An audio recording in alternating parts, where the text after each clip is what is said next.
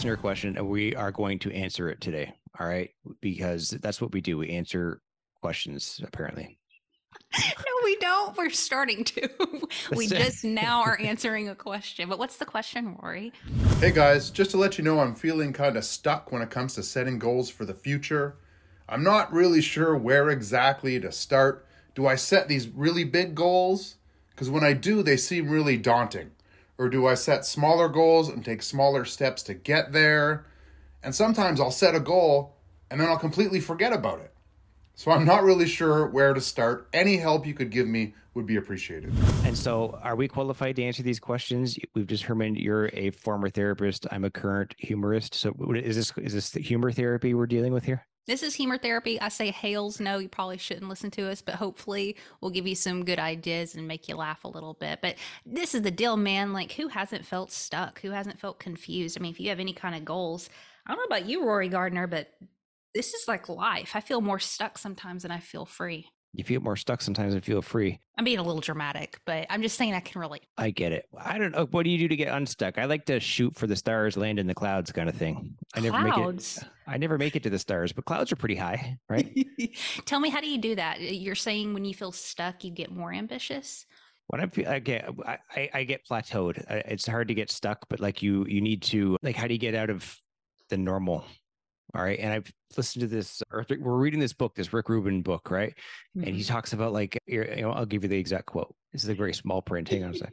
If we're aiming to create works that are exceptional, most rules don't apply. Average is nothing to aspire to. So we're all trying to, like, kind of get the work done. I could do the job. It's like when you're a comedian, for example, right? There's a headline comedian is hired to, like, entertain people for 45 minutes or whatever, and you can do the job. But what separates you from the other people are how well you do the job or whatever. I think we used this analogy before. It's like being a comedian is like you're juggling basically on stage, more or less, right? But what are you doing while the balls are in the air? That's what can make you stand out from the rest of the people.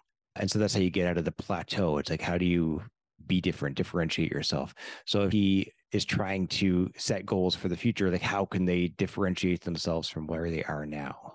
What if they don't know? I mean, maybe that's why you feel stuck. Like, again, context is so important here because there's a variety of ways you feel stuck. But what if literally, like, creatively? Because I was just telling you a minute ago, sometimes I wake up and I feel super ass inspired and I just run after it. And other times, like, I wake up and it's on my agenda and I need to set this goal, I need to finish this goal or whatever. But it's like nothing energetically or mentally is popping for me. What do you do? Help. So no, you're right. Especially with creative work, it's like a feeling. And like, I'll do the same thing where I'll put it in my phone. I'm like, this is what I have to do today. And then, like, you don't feel like it. You put it off to the next day. You see that thing for like a week and a half, and then one day you bang it all out, right? Yeah. Yeah. So Literally happened to me this morning. Like, I was going to go on, usually Saturdays and Sundays are my long run, which are really important to me because I'm training for something right now. But I woke up and I had all these ideas and I felt really energetic. And I'm like, I've got to jump on this freaking horse and ride it because, the past, bad analogy, but past few weeks, it's not been that way. I have structure in place where it's like, oh, well, I still have deadlines I have to meet. But I think sometimes when you get that spark, run with it as fast as you can so you can get a little bit ahead to make up for the time that you feel stuck.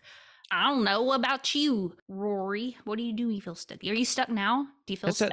What you experience is like one of those creative waves, right? It's not always going to be like a tsunami of like creativity that hits you. You just got to wait for that wave to hit, and then you ride that horse down the road. Ride that horse down the water. Have you read any books or maybe something looking at the previous episodes we've done that we've learned about being stuck? I mean, you're saying think about shaking things up and getting a little different. I'm saying develop a practice, but still run whenever you do feel creative. But what other things can we do when we feel stuck?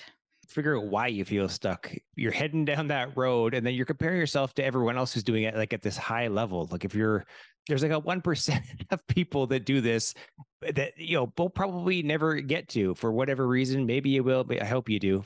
Your mic went out and I can't hear you. What he's trying to say here is he's trying to say, follow your dreams, Janet, and don't worry if you don't feel like it or not. You just write down your goals like Dwayne Johnson did. And if that doesn't work, do what Ellen did and just do it anyway.